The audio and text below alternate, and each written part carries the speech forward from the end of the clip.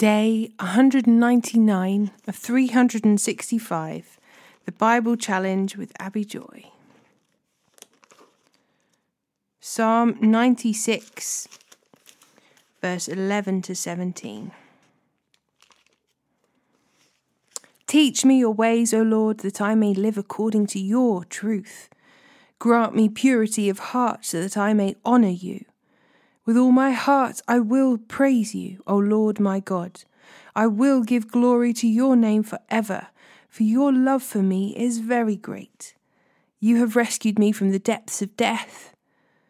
O God, insolent people are rising up against me. A violent gang is trying to kill me.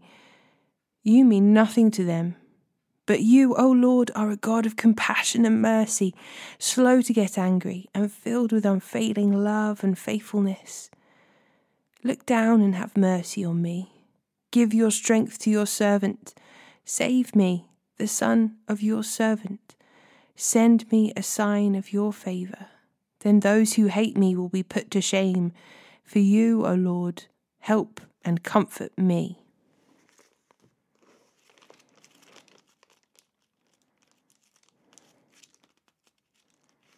Romans chapter 4 verse 16 to chapter 5 verse 11.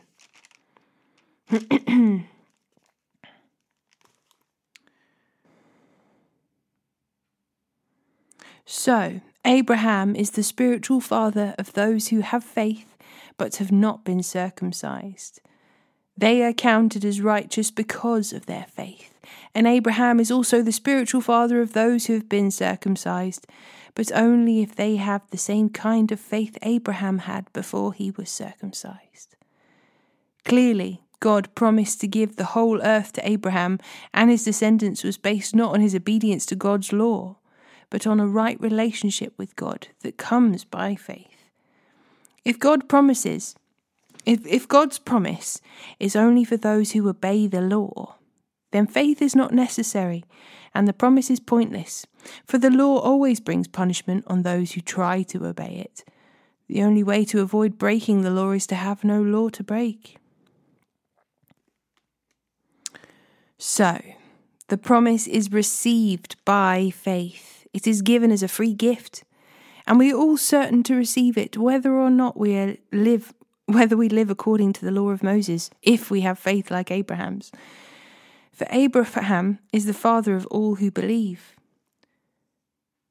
That is what the scriptures mean when God told him, I have made you the father of many nations. This happened because Abraham believed in the God who brings the dead back to life and who creates new things out of nothing. Even when there was no reason for hope, Abraham kept hoping, believing that he would become the father of many nations. For God had said to him, that's how many descendants you will have. And Abraham's faith did not weaken, even though at about 100 years of age, he figured his body was as good as dead. And so was Sarah's womb. Abraham never wavered in believing God's promise. In fact, his faith grew stronger. And in this, he brought glory to God. And he was fully convinced that God is able to do whatever he promises. And because of Abraham's faith, God counted him as righteous. And when God counted him as righteous, it wasn't just for Abraham's benefit. It was recorded for our benefit too, assuring us that God will also count us as righteous if we believe in him, the one who raised Jesus our Lord from the dead. He was handed over to die because of our sins, and he was raised to life to make us right with God. Therefore, since we have been made right in God's sight by faith, we have peace with God because of what Jesus Christ our Lord has done for us. Because of our faith, Christ has brought us into this place of undeserved privilege, where we now stand, and we confidently and joyfully look forward to sharing God's glory. We can rejoice, too, when we run into problems and trials, for we know that they help us develop endurance, and endurance develops strength of character, and character strengthens our confident hope of salvation. And this hope will not lead to disappointment, For we know how dearly God loves us, because he has given us the Holy Spirit to fill our hearts with his love.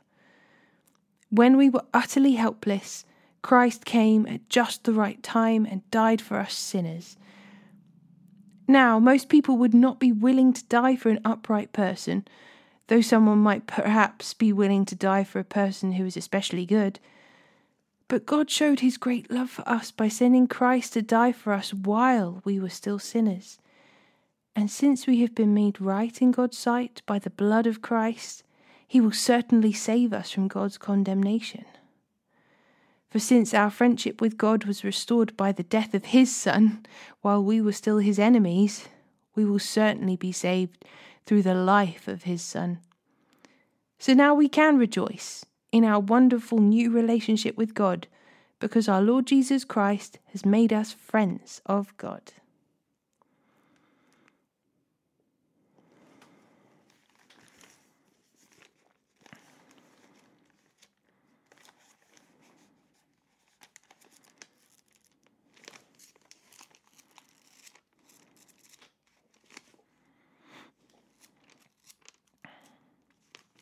Amos chapter 6 verse 1 to chapter 7 verse 17. What sorrow awaits you who lounge in luxury in Jerusalem, and you who feel secure in Samaria. You are famous and popular in Israel, and people go to you for help. But go over to Calneh and see what happened there. Then go to the great city of Hamath, and down to the Philistine city of Gath. You are no better than they were. And look at how they were destroyed. You push away every thought of coming disaster, but your actions only bring the day of judgment closer. How terrible for you who sprawl on ivory beds and lounge on your couches, eating the meat of tender lambs from the flock and of choice calves fattened in the stall. You sing trivial songs to the sound of the harp, and fancy yourselves to be great musicians like David. You drink wine by the bowlful, and perfume yourselves with fragrant lotions. You care nothing about the ruin of your nation. Therefore you will be the first to be led away as captives. Suddenly all your parties will end. The sovereign Lord has sworn by his own name, and this is what he, the Lord God of heaven's armies, says. I despise the arrogance of Israel, and I hate their fortresses. I will give this city and everything in it to their enemies. If there are 10 men left in one house, they will all die.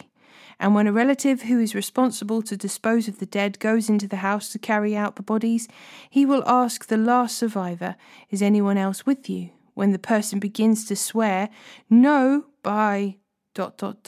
he will interrupt and say, "Stop. Don't even mention the name of the Lord." When the Lord gives the command, homes both great and small will be smashed to pieces. Can horses gallop over boulders? Can oxen be used to plough them? But that is how foolish you are when you turn justice into poison, and the sweet fruit of righteousness into bitterness, and you brag about your conquest of Lo-debar. You boast, "Didn't we take Carnaim by our own strength?" O people of Israel, I am about to bring an enemy nation against you, says the Lord God of heaven's armies. They will oppress you throughout your land, from Lebno Hamath in the north to the Arabah valley in the south. The sovereign Lord showed me a vision. I saw him preparing to send a vast swarm of locusts over the land.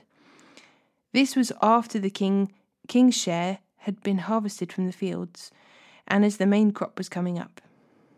In my vision, the locusts ate every green plant in sight. Then I said, "O sovereign Lord, please forgive us, or we will not survive, for Israel is so small." So the Lord relented from this plan. "I will not do it," he said. Then the sovereign Lord showed me another vision. I saw him prepare to punish his people with a great fire. The fire had burned up the depths of the sea and was devouring the entire land.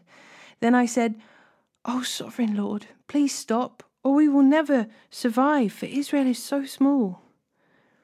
Then the Lord relented from this plan, too. I will not do that either, says the sovereign Lord. Then he showed me another vision. I saw the Lord standing beside a wall that had been built using a plumb line. He was using a plumb line to see if it was still straight. And the Lord said to me, Amos, what do you see? I answered, a plumb line. And the Lord replied, I will test my people with this plumb line. I will no longer ignore all their sins. The pagan shrines of your ancestors will be ruined, and the temples of Israel will be destroyed. I will bring the dynasty of King Jeroboam to a sudden end. Then Amaziah, the priest of Bethel, sent a message to Jeroboam, king of Israel. Amos is hatching a plot against you right here in your very doorstep. What he is saying is intolerable. He is saying Jeroboam will soon be killed, and the people of Israel will be sent away into exile. Then Amaziah sent orders to Amos. Get out of here, you prophet. Go back to the land of Judah and earn your living by prophesying there. Don't bother us with your prophecies here in Bethel. This is the king's sanctuary and the national place of worship.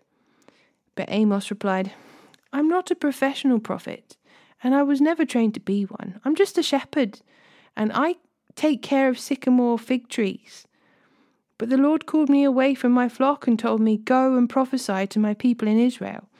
Now then, listen to this message from the Lord. You say, don't prophesy against Israel. Stop preaching against my people. But this is what the Lord says. Your wife will become a prostitute in the city, and your sons and daughters will be killed. Your land will be divided up, and you yourself will die in a foreign land, and the people of Israel will certainly become captives in exile far from their homeland.